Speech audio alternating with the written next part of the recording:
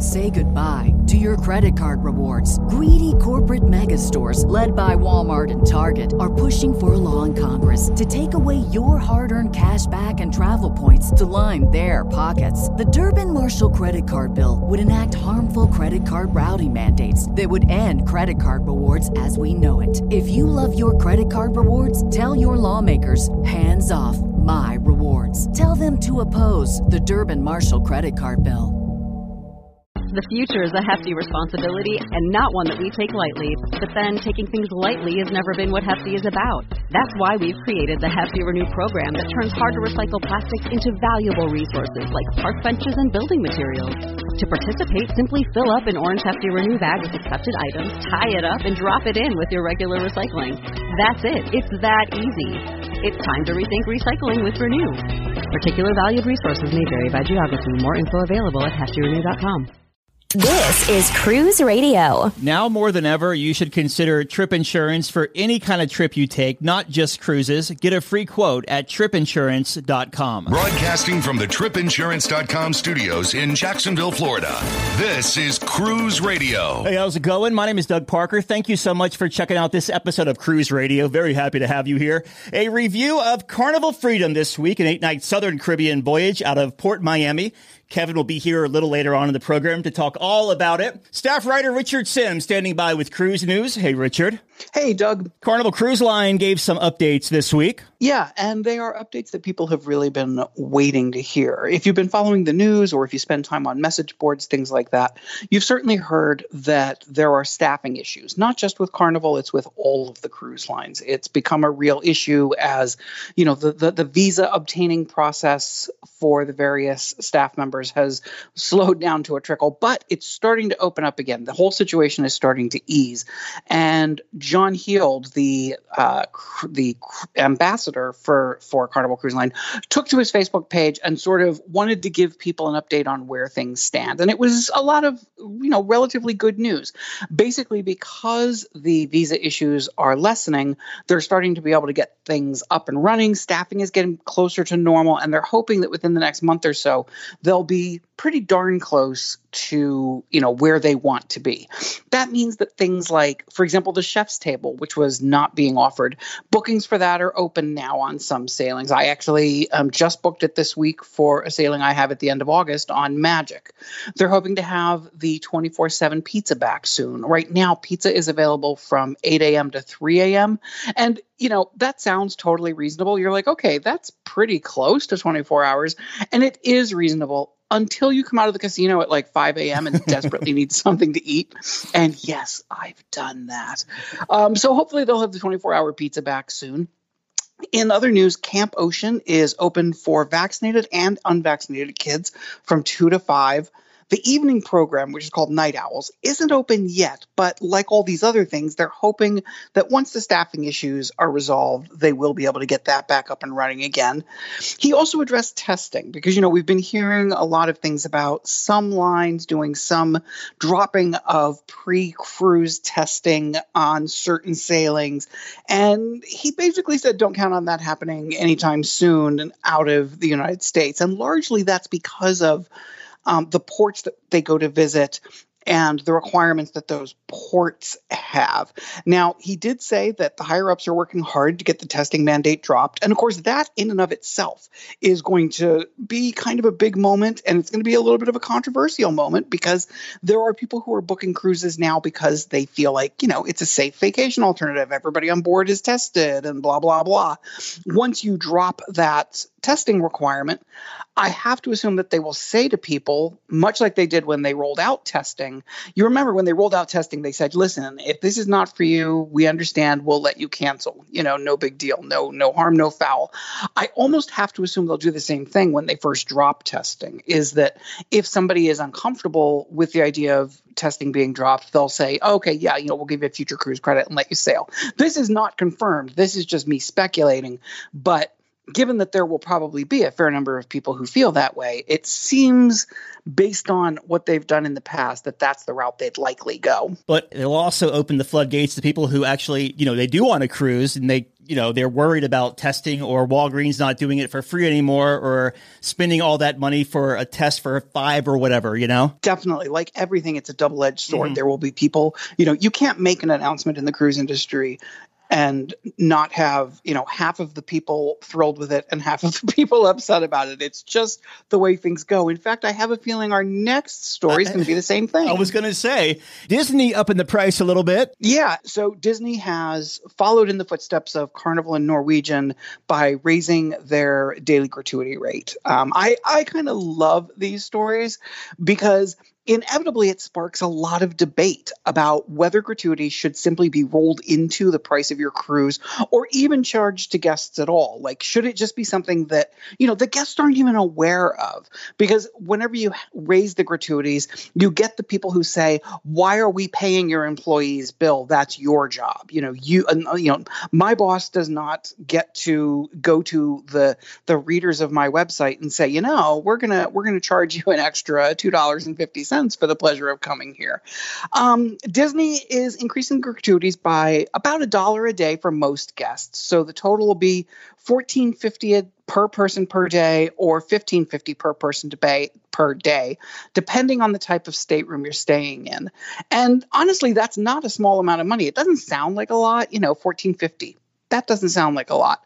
But when you add the words per guest per day, especially on a Disney cruise where you're probably traveling with your kids, that's 4 people in a room that each is paying $14.50 or $15.50 per person per day. So it does add up. And it's one of the reasons that I'm a big advocate of just roll it all in so that people don't even have to think about it. They know going in exactly what they're spending. What's interesting here is, usually when cruise lines do this, like when Carnival did it, they said, okay, listen, just so you know, we're going to raise the rates starting on X date. If you want to avoid paying the increase, pay it now. And you won't, you'll be grandfathered in with the old rate, basically. Disney did not do that. Disney's like, yeah, we're starting this now.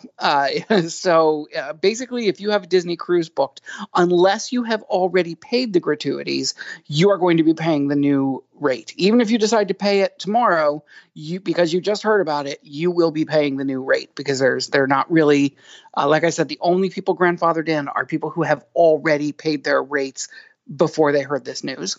With Disney, if you're paying $1,000 for a 3-night cruise per person out of Port Canaveral, you should probably have the gratuity wrapped up in there somewhere. Yeah. We have seen cruise lines doing this. Virgin Cruise Lines does it. Celebrity does it. Now, with Celebrity, you do have the option not to include it, but their basic package now is, that things like Wi-Fi and drinks and your gratuities are included. And people really, really love having things included in the price. They like to have as much paid for when they pay off that trip as they possibly can. They don't want to get on board and have a whole bunch of other additional expenses. So, inevitably we're going to hear the nickel and dime crowd saying all of these things about Disney raising the rates, but it's too late. You're already paying the new rate. And a little bit of NCL news this week as well. And both are basically good news. We've had some bad news from Norwegian, especially with the Norwegian Sun, which you'll recall a couple weeks ago, we reported that it had hit a growler. That's my new favorite word, by the way, growler, because we now know that a growler is a small chunk of ice. And it's just, ever since I heard that, it's become my new favorite thing.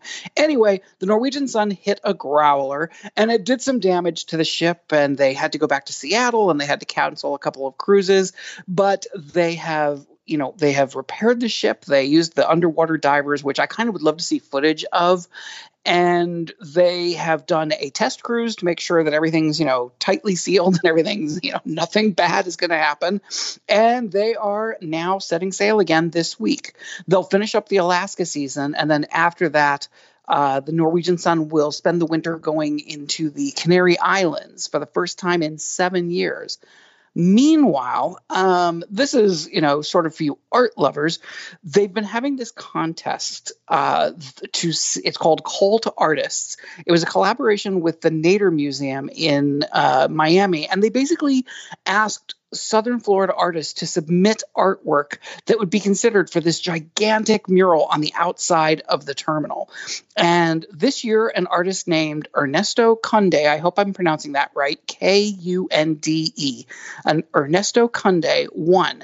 And, he'll get a whole bunch of prizes. But the real prize is you will be able to see his beautiful piece of art on the outside of the mural. And everybody who comes, it's impossible to be on a ship sailing in or out of this terminal and not see it.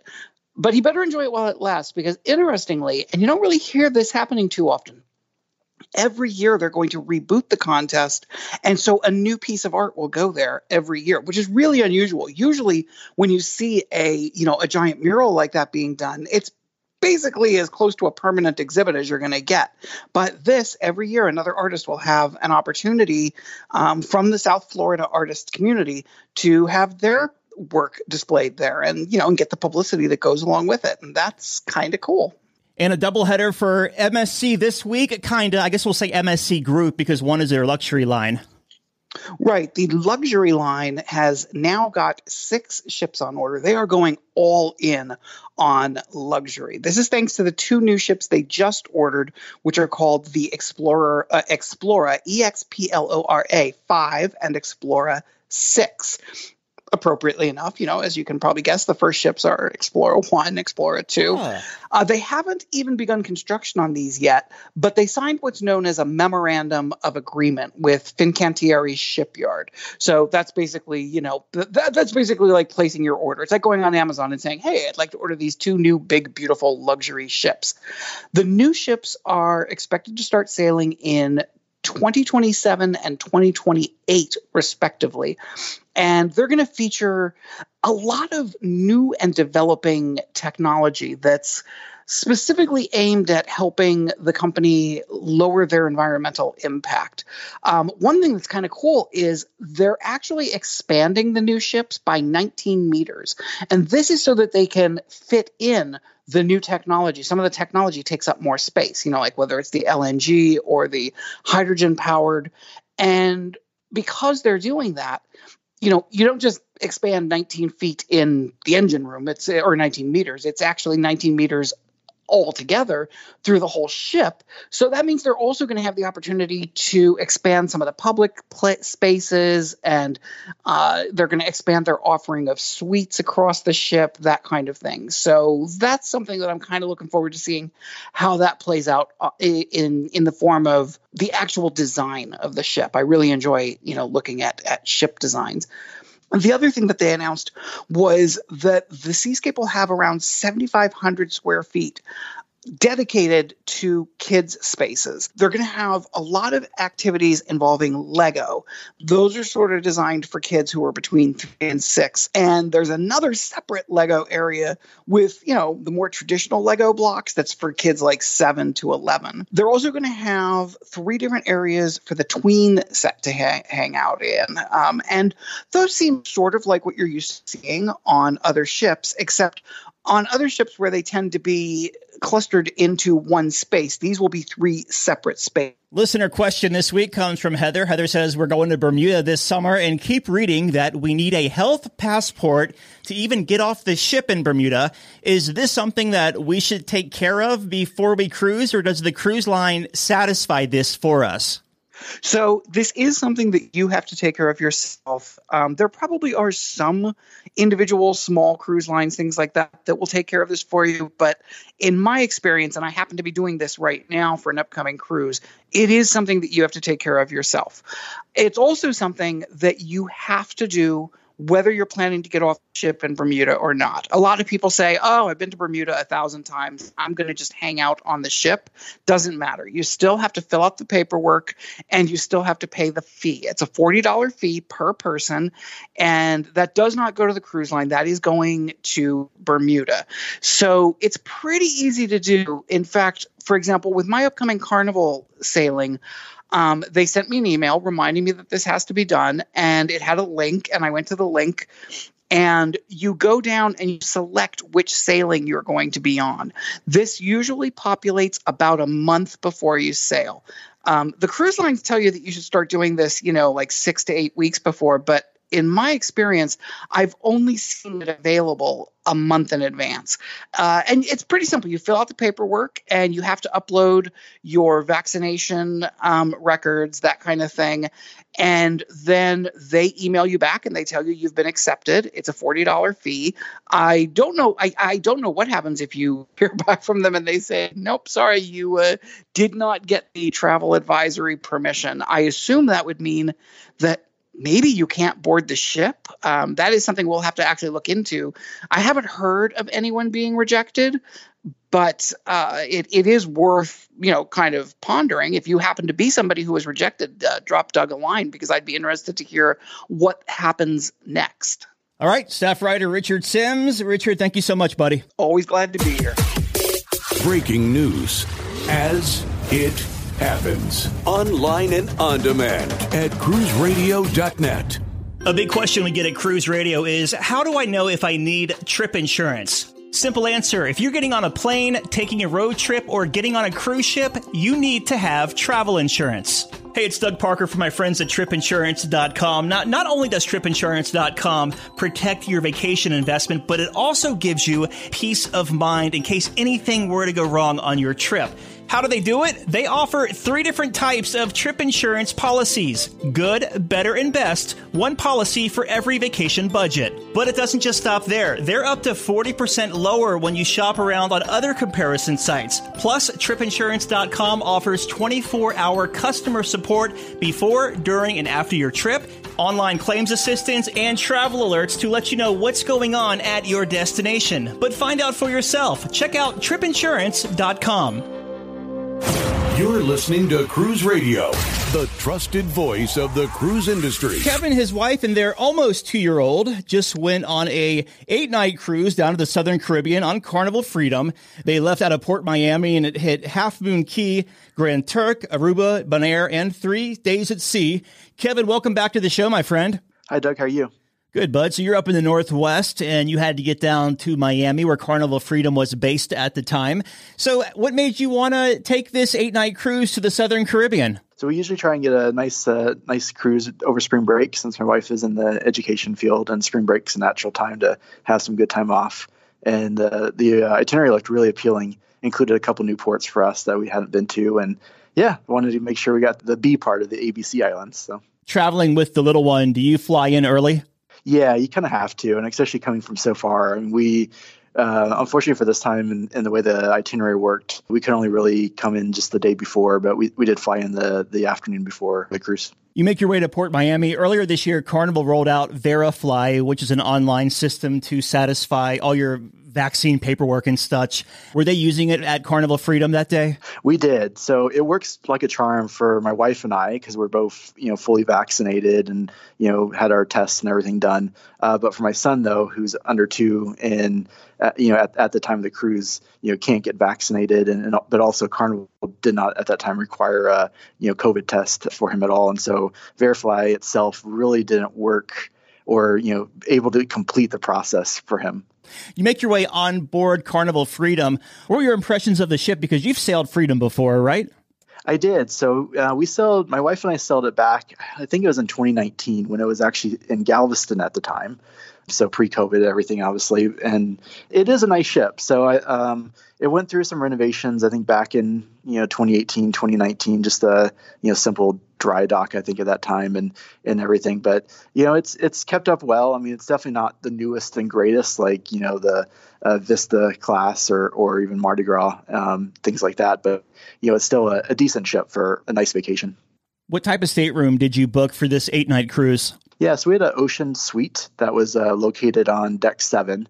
Traveling with the little guy, we wanted to have some extra space, to be able to, have his crib in there and maneuver around and live in, and because you do spend more time in the stateroom with a little guy than you would, probably with just my wife and I.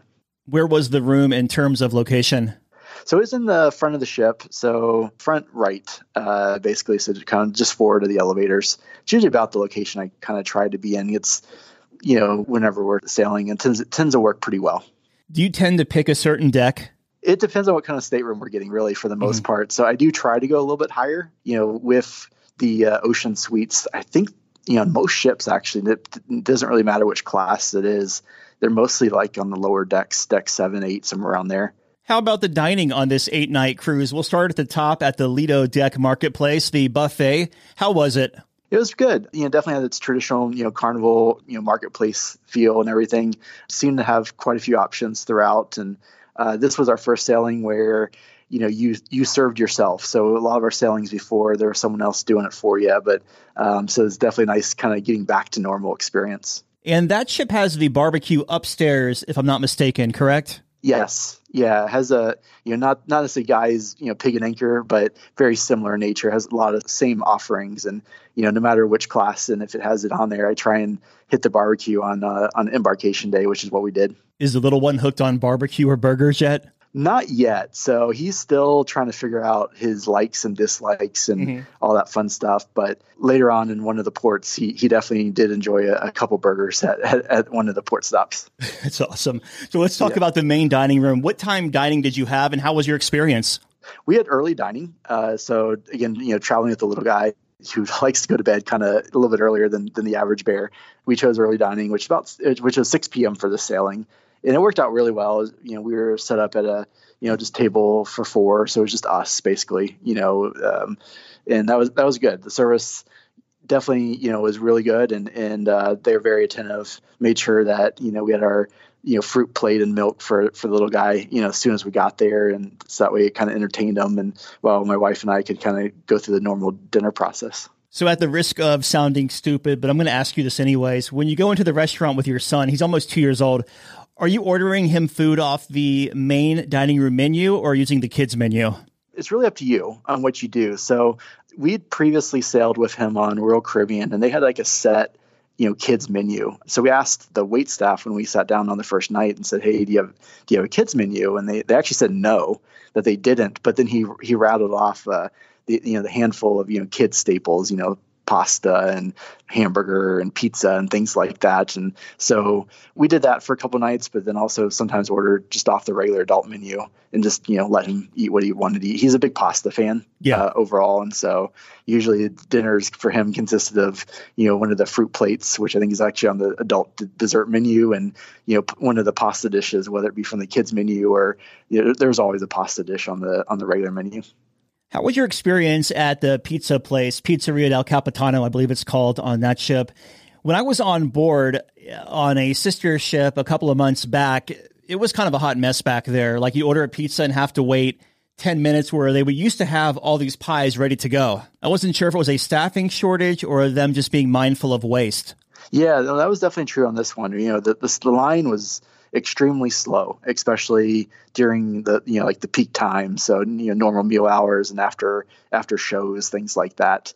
I will say that the best pizza that we did have that was fairly well cooked and everything was, there was one night that our son was having a tough time sleeping, and so we ended up doing a late night walk around the ship just to try and get him to go to sleep. And we hit up the pizzeria at like 3 a.m, 4 a.m. when it was dead as a doorknob. And that was probably one of the best pizzas we've ever had on a cruise ship because it was prepared just right then and no rush. And, that was really good service then. Yeah, probably a tip for any cruise line, too, is like you want to pay attention to what time the comedy show or the theater show gets out, because that's when people flood the pizza place. Oh, for sure. Outside of the main dining room, did you hit any specialty restaurants? So the only true specialty restaurant that we tried, besides like any like the burgers and the other complimentary items, is we did try the Seafood Shack for the first time. So I'd never done that on any of our previous sailings and really wanted to try it. And we had some pretty good amount of onboard credit. So I was like, yeah, let's give it a whirl. And I'll say it was a really fun experience. I mean, the food is pretty pricey, I'd say overall, but you can get some really good quality, boiled shrimp and things like that there. So we tried shrimp and some of the snow crab legs, and they both were really, really good. How was the entertainment for this 8-night sailing? The entertainment was good. So we, with the little guy, we weren't able to catch a lot of the shows, but the shows we saw and the music that was kind of around the ship was really, really good. I mean, they had the Celestial String, in the atrium pretty much every night, and then a lot of different bands throughout the ship, and those all were really good. How was Elito Deck at night? It was really nice, to kind of see they often had, movie every night, movie or two every night. It was very nice and relaxing to walk around up there. Yeah, you can't beat a good sunrise or sunset at sea. Oh, no, for sure. I mean, and obviously, we get to catch both of those sometimes, depending upon how the day's going. But yeah, Sure. Good sunset in particular at sea, wonderful. With the Sea Days, you had 3 of them on this 8-night cruise, and Carnival has upped the capacity a little bit on their ship. So how were the Sea Days as far as crowds and congestion? The sea days were not too bad. So this sailing, I think they told us, was probably, that 70 to 80%. It was pretty good. You usually could find a deck chair if you wanted to. There's the usual choke points, right around the pool, between the pool and the buffet, I guess you could say, where there's the burger place and Blue Iguana leading into the buffet. And that area usually super crowded. But, if you went up on the second deck, which I think was at deck 10 or 11 on the Freedom, it's pretty nice. You can usually walk around there really well. And the nice thing about the Freedom as well is on this particular ship, the walking track or running track is actually another deck up. So it's actually completely separate from all the pull traffic. So if you wanted to go up there and walk around or run or whatever you want to do, it was pretty easy to do that. Also enjoy on Freedom, on that whole Conquest class, the very front of the ship, you have those 3 decks where you can actually go outside, and not a lot of people know about those decks. No, they don't. And so you can really get some nice views around the ship and views of, kind of where you're going. That, yeah, like you said, a lot of people don't know about those secret hiding spots. Yeah, it's a good sail away spot for sure. So on this sailing, you had 4 ports of call, as we mentioned earlier: Half Moon, Grand Turk, Aruba, and Bonaire. So we'll start at Half Moon. How was your day there? It was okay. So this is our first time there. And so we purchased the clamshells, I think it's called. So it's kind of like a tent that kind of goes half over you, and you have two chairs basically. The one thing that we had a hard time doing was we had a hard time finding where we were supposed to go, for those. And so luckily we kind of studied the map a couple times, as we're walking along the shore to find where to check in to make sure we don't take over someone's spot or whatever it may be. It was also kind of a cloudy day that day, so a big front had pushed through, and so it had made our seas extremely rough actually for like the first half of the sailing too. Mm-hmm. But that day was kind of cool and overcast. Luckily we didn't have any rain though. Next up was Grand Turk. How was your day? Grand Turk was great. So we rented a cabana. I think it was called like the Bajari Beach Cabana for the day. And so they pick you up in a bus and kind of take you over to like a resort area or kind of just a secluded area. And there's beach chairs you can go to, but behind those a little bit away from the water, but it's very walkable. Is a couple of beach cabanas, and that was really nice. So we had a really good time, and it was a beautiful day there to enjoy Grand Turk. Were y'all the only ship in port? I think we were. Yeah, we were the only ship in port that day. Up next, you hit 2 of the 3 ABC islands. So how was Aruba? Yeah, Aruba, we also did a beach resort there. I think it was called La Palms Beach Resort. And that was really nice. So they take you over via a bus to like just a small boat, take a boat dock, and then you take a boat to the actual resort. And so it's somewhere kind of a little bit, I don't know if it's its own, I don't remember if it's its own island or just another part of Aruba, but it was really nice. I mean, there was, a lot of spots to kind of hang out at, with beach umbrellas, and they provide a nice lunch and yes, a couple of different activities for kids and so forth. And the beach itself was pretty nice. We did get some rain that day, but it definitely didn't dampen the day at all. Really highly recommend it. Yeah, that's I think it's called like Deep Palm Island, I believe. It's off the coast of Aruba. So it is its private island. That's the place with the open bar and everything, correct? Yep, for sure. It was really a fun experience. And then your last port was Bonaire. How'd you spend your day there? That was really cool. So we had it was our first time to Bonaire, and couldn't find much, kid friendly activities for the most part. Just kind of thinking of like what his attention span would be. But we did try out they have a little train that you can kind of go around. It's kind of one of those, makeshift train / car vehicle things that kind of tours around Bonaire. And so, yeah, that's kind of cool to get to see some of the different parts of that island. I mean, it's obviously pretty small in nature. I know a lot of people, I think, rent golf carts and so forth to go around, but we were looking for something that's kind of low key on that day. And on our way back, we were able to walk around the port area. They don't have like a true dedicated port area, but they have a good shopping street that's like one street up from the port.